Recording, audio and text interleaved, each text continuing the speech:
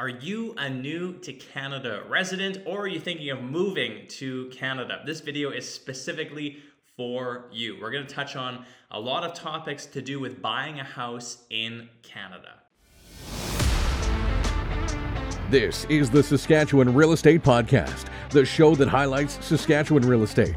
Looking to buy your first house, your next investment property? Subscribe to never miss an episode. Here's your host, Ron Caroni. Welcome back to the Saskatchewan Real Estate Podcast. My name is Ron Caroni, your Saskatchewan mortgage professional. Each and every week here on the podcast, we share a different aspect of Saskatchewan real estate to help people better understand how to buy houses and understand the real estate market here, and sometimes broader topics like in Canada. If that information sounds like something that you'd like more of, do us a favor, help grow the channel by hitting the subscribe button, and never hurts the YouTube algorithm just to give us that little thumbs up. I don't know how you're listening or watching to this episode. This one's a little different. Had a little renovation happening at my condo, so now we're at the office today. So if you're listening, the audio might be a little different. If you're watching, the background is obviously different. But nonetheless, still great information as we touch on a really important topic today. So this is an episode that I've been wanting to do for a very long time, kind of really from the beginning. It's a kind of newcomer to Canada episode. And so what I've done is I've taken your questions, as well as some questions that I've seen from the internet. I've compiled them into a list. And what I'll do is I'll ask a question and then I'll answer it for you live here on the podcast. If you do have any questions that I don't touch on during this video, please do me a favor, leave me a comment below, and I'll be sure to get back to you if there's anything specific that you're hoping for me to answer. Let's get into it. How much should I spend on my property? Okay, so this is kind of just a general rule of thumb. You don't want to spend more than 30% of your gross income. So if you make $90,000, you should then be spending $30,000 on things to do with housing, rent, your mortgage, utilities, etc. You still need money left over for groceries and taxes. If you are looking for a little bit more information on how to get these numbers, I do have some calculators on my website. I'll leave a link to that in the description of this video. All right, question number 2. Do I need to be a Canadian citizen to purchase a house in Canada? Easy answer is no. You don't need to be a Canadian citizen to buy a house in Canada. You can be a permanent resident. You can be on a work visa here. I've even heard of some foreign students being able to purchase property as well. There is one caveat with this though. There's some more hoops that you have to jump through, and there are certain requirements that you still have to comply with Immigration Canada, and there's some legal stuff on the other side that if you leave the country and need to sell the property, there's different rules whether you are a Canadian citizen or whether you are a non-resident. So this is one of those questions that is very simple, that yes, you can buy, but always good to get a second opinion and really reach out to either, we'll say, a mortgage broker, a lawyer, immigration consultant who can really help you understand the ins and outs of this one. Next question, number 3. I currently live abroad and I'm planning to move to Canada in the future. Can I get a mortgage?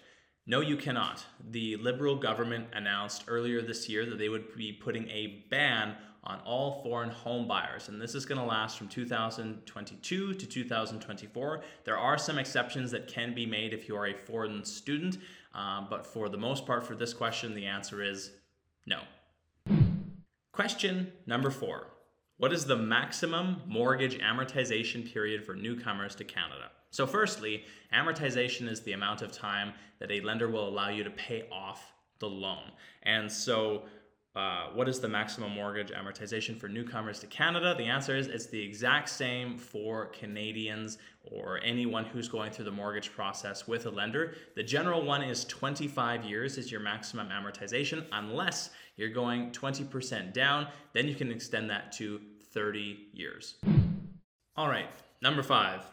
Do I need Canadian credit to get a mortgage? So yes and no. Different mortgage default insurers are going to have different programs available to you to be able to buy a house even if you don't have established Canadian credit. So this comes in the form of alternative credit. So this is what I see with a lot of folks who are not from Canada, but they do have all of the means. They have the down payment, they have the income. And so what we do is we show credit in a different way, or alternative credit. And so usually this is a 1-year letter from your landlord to say that you've been a good tenant, you've always paid your rent on time.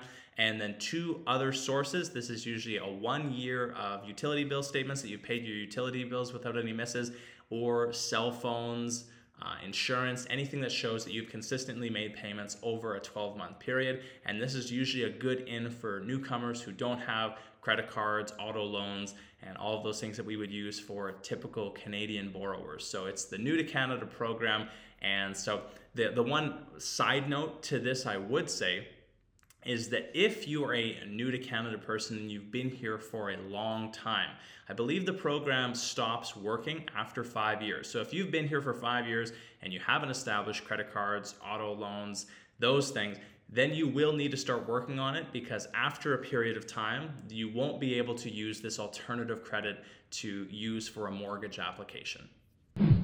Okay, moving on to the next question. Number 6, are interest rates different for foreign buyers? This is a really quick, simple one. No, banks offer the same rates whether you are Canadian, a permanent resident, a student, or just here on a work visa. Number 7, what documents do I need to provide to get a mortgage?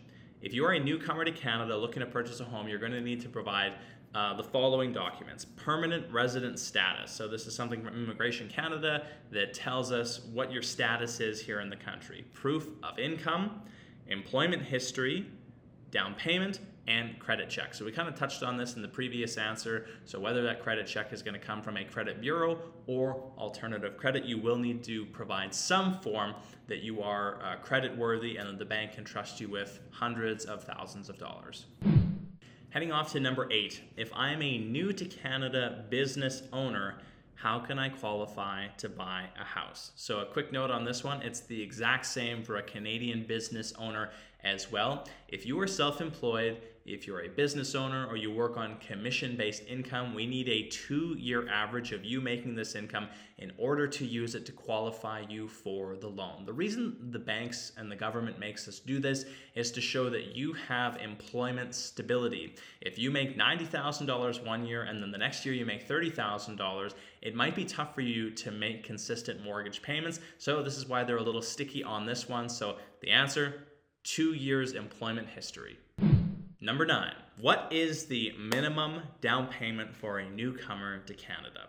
The minimum down payment in Canada is 5%, and this also goes for most newcomers as well, being qualified under New to Canada programs. But sometimes this minimum down payment can be raised to 20 or even 35%, depending on your specific lending situation. So this is where it's really important to sit down either with a mortgage specialist, that's someone who is kind of the bank's mortgage broker, they specifically work for that bank, or a mortgage broker, someone who works with multiple banks and lenders who can really give you a good idea of your specific situation and will be able to direct you of how much down payment you're going to need when you're looking to buy that forever home.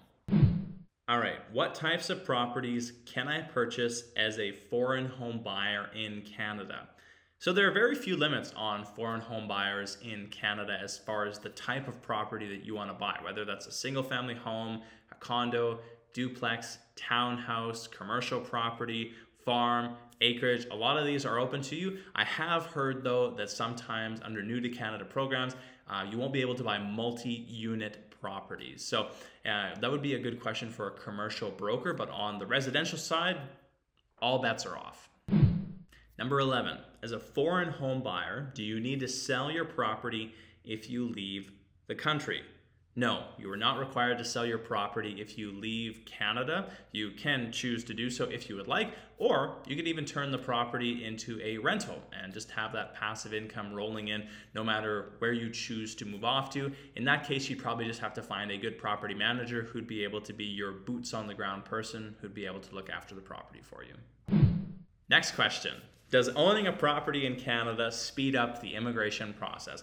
God, I wished it did, because when my wife and I were going for the permanent residency process, it was slow, painful, no answers, and if it was as easy as just buying a property, we would have put all of our efforts towards that. But unfortunately, no, Canada does not have any specific rules about buying a property and then fast tracking yourself to permanent residency or Canadian citizenship.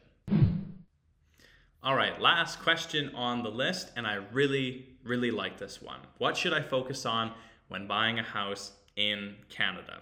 So before you purchase a home in Canada, I think it's really prudent of you to set some realistic expectations of what home ownership means and all of the costs involved with it. I see a lot of people who always want to buy at their maximum value, when really what they should be doing is looking for a starter property and slowly working your way up, and there's no payment shock involved with that. The mortgage is manageable, you're not surprised by property taxes, insurance, how much your heat costs here because it's very cold and you have to heat that home. So I would say set some realistic expectations and also determine the length of time that you're going to be staying in the property. If you're going to be in Canada for 2 years, and it might be more profitable for you just to rent for that short period of time than to buy a house and potentially lose money over that period of time. So really take a look at your own personal goals with buying a home.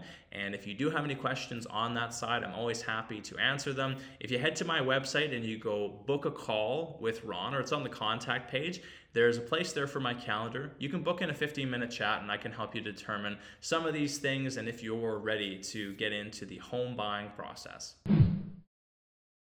Thank you so much for checking out this episode of the Saskatchewan Real Estate Podcast. I really enjoyed this format of question and answer.